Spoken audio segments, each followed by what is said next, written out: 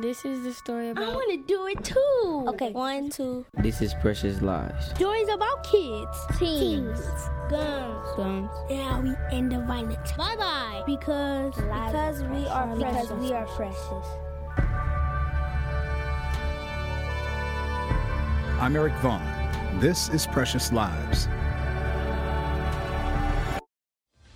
And that breaking news right now on Live at 10, violence breaks out on Milwaukee's northwest side. You're looking at Late into the night on August 13th, news cameras focused our attention on the upheaval in Milwaukee's Sherman Park neighborhood. And this has been a very tense scene for the last 7.5 hours. 23-year-old Seville Smith had been killed by a police officer that afternoon. As night fell, the anger grew. Fueled by decades of neglect, racism, and police brutality, people smashed police cars and set buildings aflame. Politicians, nonprofits, and pastors scrambled to the scene the next day. So let us bow our head. One of the people gathered was Vaughn Mays Bay. He's been working with kids in Sherman Park all summer, before the upheaval and every day since. We can pray and hold hands and kumbaya and all that stuff all day long, but when you leave people out here with their issues, you didn't change anything. He works with a group called Program the Parks. The handful of organizers show up to Sherman Park every day. They give out meals, set up activities, and make sure the kids who hang out there stay out of trouble. Vaughn says it's working. The first day I was out here was like at the least 4 incidents. There was 2 physical fights, and then there was 1 fight that had like knives and tasers, and then there was a incident where like a bunch of people brought guns up here. That was the first day we came up here that happened. So now we might have something like once a week or twice a week or something like that. They're working with a tough group of kids who can easily fall through the gaps of traditional programming. In the wake of the unrest, their job has gotten harder. Precious Lives producer Aisha Turner brings us this story. Vaughn Mays Bay rushes over to the tot lot outside of the Boys and Girls Club in Sherman Park. A few teenagers are in a scuffle, and Vaughn throws himself in the middle. They fight again. It's a Thursday evening, a few days before all eyes would turn to the Sherman Park neighborhood. Vaughn's been focused on this 4-block patch of land that forms the actual park since the beginning of June. He began to notice that a lot of the kids who were fighting in the park were not being served by the Boys and Girls Club. He thinks the club is only effective to a point. For parents who more involved in their kids' life, even, for the most part, younger kids who can be more easily controlled. The Boys and Girls Club is generally like a daycare. But as any daycare or any school nowadays, the ones that they can't so easily control, they get rid of them. And the park is full of most of the ones that they got rid of. Marco Morrison manages the Sherman Park branch of the club. He says any kid is welcome, but he does have certain expectations. The problem becomes when young people think that they can come in with the same mentality that they just had in the park. Well, now we're a little different.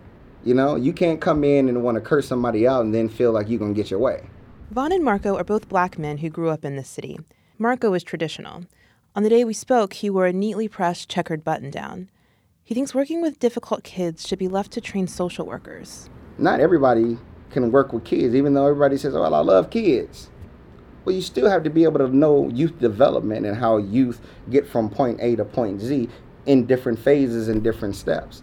Vaughn is not a suit and tie person. A rotating collection of baseball caps cover his long dreadlocks. His arms and legs are covered in tattoos. The word wild is spelled out over his left knuckles. Some nights, Program the Parks has planned activities. Other times, Vaughn improvises. The night of the scuffle, someone happens to have a pair of boxing gloves. And that gives Vaughn and the other organizers an idea. If the young people in Sherman Park are determined to fight, it's going to be done fairly, with structure and supervision. Rules, touch gloves, no getting serious, no jumping in. There you go. Get back. Right. The crowd takes turns. Along the sidelines, older men give advice to young fighters. Your right foot should be out. Your stance should be like this at all times. Vaughn starts live streaming on Facebook. He's documented his whole summer that way, posting videos and photos of grilling, dance-offs, and movie nights onto his Facebook page. Not every decision he makes pays off. After an hour or so, the mood shifts. The organized match turns to chaos.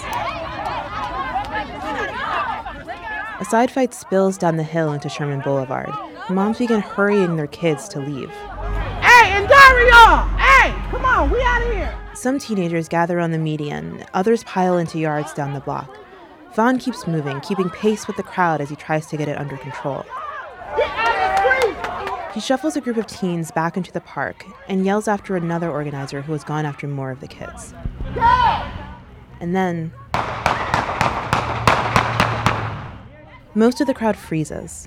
For Vaughn, it's the starting pistol of a relay race. He takes off sprinting down Chambers Street in the direction of the gunshots. A few minutes later, a sheriff's officer pulls up into the park. Vaughn hurries back. He and the other organizers jump between a group of teenage boys and the officers to defuse the tension. Everybody go home! Do you want to get arrested or do you want to go home? The kids leave, no one gets arrested, and everyone gets home safely. Vaughn tells me later that he feels responsible for these kids, especially where law enforcement is concerned. I just have an issue with police who misuse it. I have an issue with anybody who misuses their authority. Police in particular, because, everything that's going on with the police shootings and stuff like that. Vaughn was arrested for the first time at 14. And I remember telling the officers at 14 when they handcuffed me, I was like, I'll be out in 30 days. And they was looking at me crazy like, we just caught you red-handed with a gun. Because I knew at 14, you cannot just walk up to me and pat search me. You can't do that. And I remember the judge, she went in so hard on the officers, like, you guys knew that y'all violated his rights. He's 29 now. And he knows that young people don't just wind up in the system. They're already in trouble in other ways. Some kids he works with don't have homes to go back to. Some have been shaken by violence. Anything that's done now needs to be done by people that's from the streets who've been through stuff, not no suit and tie. Like, we've done that. It doesn't work. They can't empathize completely, even if they black. They can't completely empathize and understand somebody who slept in the park for most of their teenage life. So because I went through a lot of this stuff, I'm the person that they talking about. When you talk about these kids, you're talking about me because I went through that. It's what makes him effective. 2 days after the boxing match, unrest rocks the Sherman Park community. Officials begin to take action. And we are going to make sure that order is restored in this very, very good neighborhood. Mayor Barrett's office cracks down on its curfew. For a week, teenagers citywide have to be off the street by 10 p.m. County Sheriff David Clark hones in on the park. Sheriff's deputies drill holes into the ground and hang orange plastic netting around the perimeter of Sherman Park. Everyone must be out by 6 p.m. Program the Parks continues during the day, but with a smaller crowd than before. Many teenagers were used to showing up around dusk. Now they could be anywhere without supervision. Anything can happen to them out there.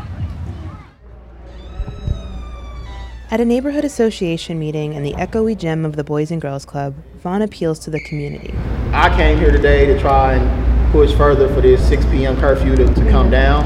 One teenage girl confronts a police officer. All of a sudden that it was a killing by Sherman, and they start writing, y'all want to shut down Sherman Park.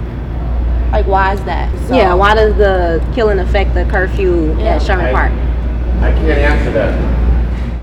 The county sheriff is responsible for parks, not the Milwaukee police. But no sheriff's deputies are here tonight. About 40 community members pledged to call the sheriff's department.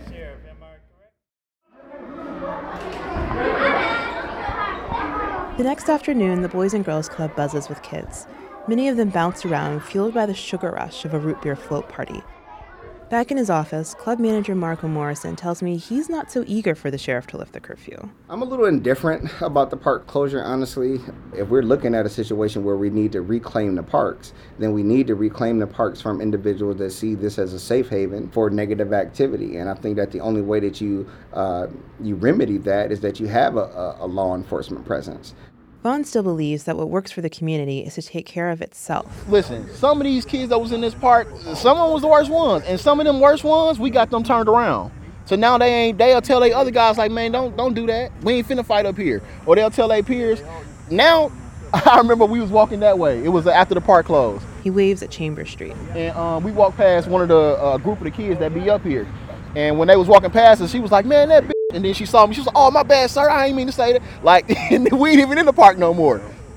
Vaughn has won their respect. Instead of retreating under the curfew, the group thinks about expanding its efforts. They're going to need an indoor space for winter. We have real programming that we plan to implement, but because we don't have a building or a space, we can't sit them down and do tutoring, educational pieces, really getting to them about building themselves up a their idea of what they want to do as far as their future. What started as an improvised effort is shifting into a community staple. Over Labor Day weekend, County Executive Chris Abele and Sheriff David Clark butted heads over the Sherman Park curfew. Abele ordered that the orange netting be removed, but sheriff's deputies replaced it hours later. Ultimately, on Sunday night, a judge ordered that the fencing come down. If you want to support Program the Parks, you can find a link to their Facebook page on our website, PreciousLivesProject.org. Precious Lives is produced by 371 Productions in association with WUWM, WNOV, the Milwaukee Journal-Sentinel, and the Wisconsin Center for Investigative Journalism. We're supported by the Isabel and Alfred Bader Fund and the Greater Milwaukee Foundation. Music by Kiran V.